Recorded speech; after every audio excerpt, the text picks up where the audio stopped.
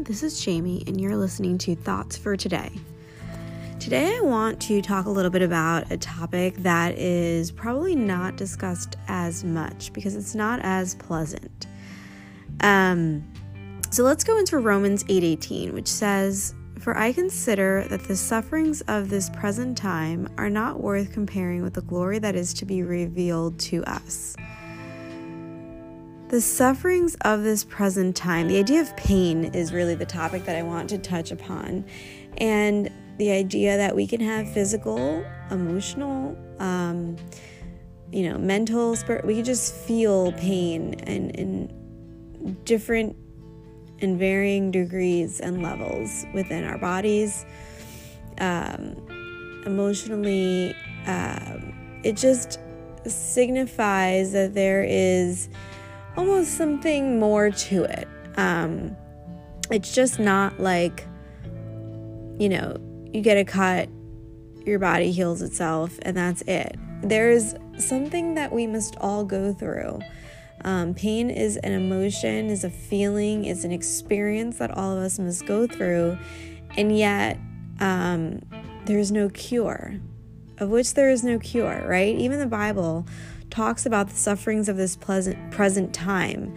And it doesn't say that, it'll be taken away. It just says it's not worth comparing to the glory that is to be revealed to us. But it's not going away. There's no cure. It's a feeling, it's an experience, it's an emotion that all of us must go through in our lifetime. We must all be pained or in pain at some point in our lives. And that being the case, what is the purpose in that? Why did God include pain to be a part of our day, of our experience? What is the purpose of pain? And so in Romans 8:18, we see that it's being compared with glory revealed to us. And it's not to be compared. So whatever you go through cannot be worse than what will be received almost at the other side of it, right? Pain is a phenomena that we try to handle on our own. There are plenty of coping mechanisms, food being one, plenty of types of addiction that actually harms the body, drug abuse, alcoholism, and just doing things to try to get around what's actually going on in our bodies, doing things to try to go around what's actually going on in our minds and in our hearts. And yet at the end of the day, once the high wears off and the drink is finished, the pain is still there. And even as a believer, it's not that you come to Christ and your pain is gone per se. It still is something that needs to be dealt with. It's still a feeling and an emotion and an experience that needs to get through.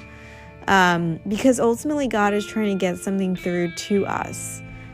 Get something through to us and eventually through us, through the pain. Pain is the great equalizer. There is no... doesn't matter where you're from, what you do, we will all go through it. And in particular with emotional pain, trauma from your past, or just death in the family, whatever it may be, it just leaves you completely vulnerable and bare and open to the outside world, to influences from others, through influences of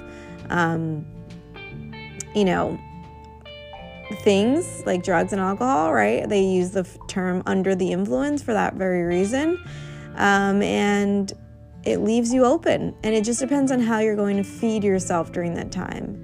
As believers, it's very important that we commit our minds and our hearts and our lives to Christ, that we really, stick our foot in the ground, so to speak, and yield to the fact that through the pain, God can do something amazing. Through the pain, God is likely trying to, not only is going to use it, but is changing us through it. As we just feel and face the difficulty, the hardship, and the pain that we are feeling, it's not only very possible or likely, it is certain that God is going to bring us on the other side better and more glorious than ever. I want to take you back, and we had talked about this before, to Shadrach, Meshach, and Abednego, right? Abednego. Let's think about these three men who were faced with, pain, right? They were going to be put into a fiery furnace that was heated up to an extremely high degree as a result of their disobedience to the rule of the day, of the land, of not worshiping the king in power, the culture, and not being susceptible to what was going on around them, and not living in the world but not of it, right? They were different. They were following a different creed and a different law, and that was beyond the people of that time. And so these three men, are put into a very painful, tight place, a very difficult place, a very stressful place, a very embarrassing place, right? Imagine your whole world, everything you've ever known is now against you and is putting you in this environment, and they are really turning the heat on you. And then they didn't cower, they didn't run, they didn't squeal, they didn't say, never mind, we'll do it, we don't want to go through this is hard. They did it. And you know what? Through that fire, as we know, Jesus was in there with them. He was the fourth man that was not only with them, but was seen by everyone else. He was a testimony to them of a greater and living God that they had not necessarily known, they being the people of the time, right? They were looking to serve and worship other people and things that were not the Lord Almighty. And yet God showed up and showed out in that painful place, and spoke of a deliverer, of a friend that sticks closer to than a brother, of someone who sticks by the brokenhearted, who is there, who understands. And not only does he understand, but he goes through it with us. And so pain, being so difficult, being so painful, being the great equalizer, putting us in a very open and vulnerable state, is seen here as an opportunity to be used and to be poured out like a drink, as is described, so that Jesus can be further magnified and glorified through the experience. Pain, this pain that is felt, this pain that is dealt, this pain that causes us to do so many different things to avoid it, that causes us to numb it in many different ways, that causes us to just drown out the voice of God and the opportunity that he wants to have and to use to be able to move in and through us, to be able to be seen with us through the trial and the tribulation. It's so much far easier to run the other way or to numb it than it is to actually go through it sober-minded, sober heart, and in complete reliance and trust in the Almighty, knowing that he's still good through that fire. Those three boys said, even if he doesn't, they called on their God and they said, he will save us from this. But even if he doesn't, we'll not bow down. We'll still serve him. We'll still believe that he is good. Even if he does not, we still trust that he is good. We still know that he is good. We will still trust him. We will still believe him. And we will still follow his laws and his precepts during this very tough, difficult space that we are being put in. We trust and believe in the goodness of our God and understand that this pain has purpose. So I want you to think for a moment about the pain in your own life. I believe and I trust that you have felt it, experienced it, and may be going through it right now. If you haven't, I would say perhaps think a little deeper. And if still, I would say it's coming. And it's not coming because I wish that on you or anything. But the fact is that we all go through it. There's a sadness, there's a pain, those are emotions that we all experience in a lifetime. And if that's something that you've experienced or are in this moment, if there is a painful, squeezed, difficult space that you're in right now, I want you to know with certitude that Jesus is in there with you. I know it seems unfair perhaps in the moment. I'm sure for these 3 boys it seemed extremely unfair when they were just about to be thrown into this furnace that was, put at a much higher degree than ever before. Doesn't seem fair. But you know what? That's where God can do the best and greatest miracles. That's where God can be glorified the most. That's where God is exalted and is seen the most. When it is so dire and so difficult and so painful, that's where God can heal, can mend, can uplift, and ultimately be glorified the most. Because it is through those moments that people experience the change, the refining in who you are. And I can guarantee you, having been in the fire myself multiple times, that if you do it with God, you, like these 3 boys, will come out of it unnoticed, right? Like they didn't smell like smoke.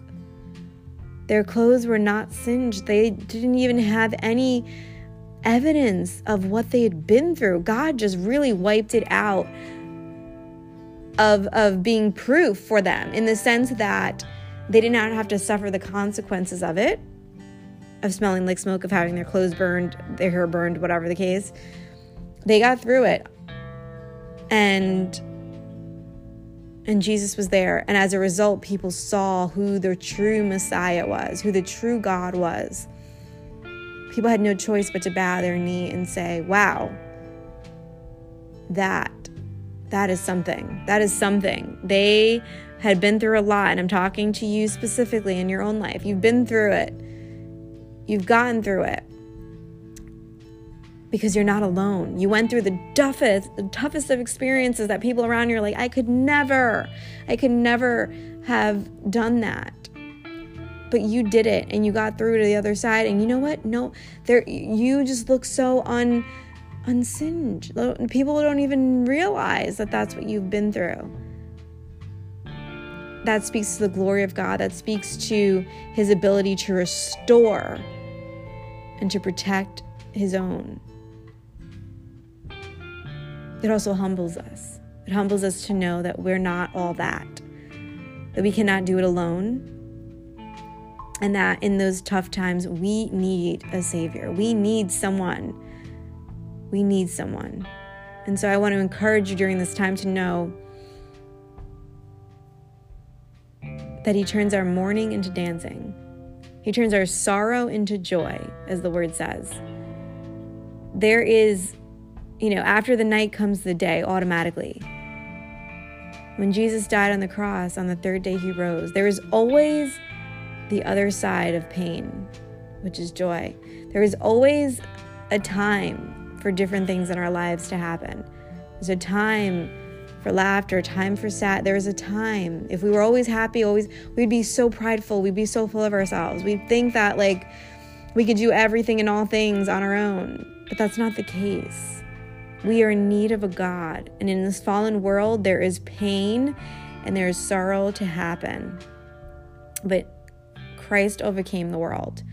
And we are able to overcome with him, in him, through him, and come out better than before, with more of a following for him as a result, because people see his great works and glorify our Father in heaven. And I encourage you to go through it, to withstand it, not to medicate it, not to do anything to try to avoid it, because you're only extending your time. You're only delaying your season. I ask you to go through it, to feel it, to experience every emotion, and to give it to God. He knows the feelings. He knows the pain. He knows the agony.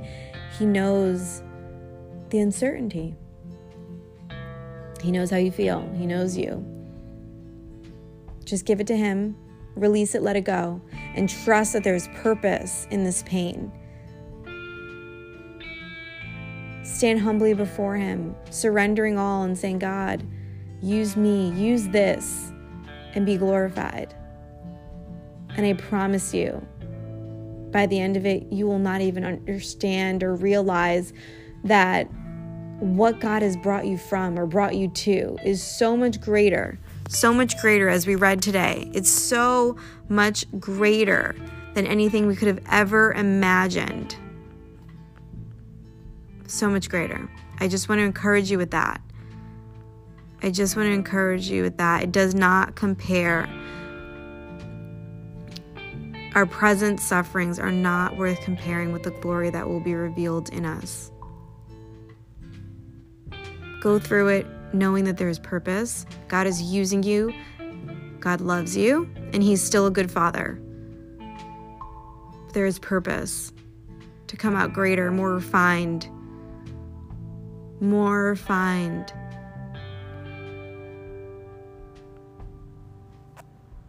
I just want to encourage you with that. Have a blessed month, and we will speak again next month.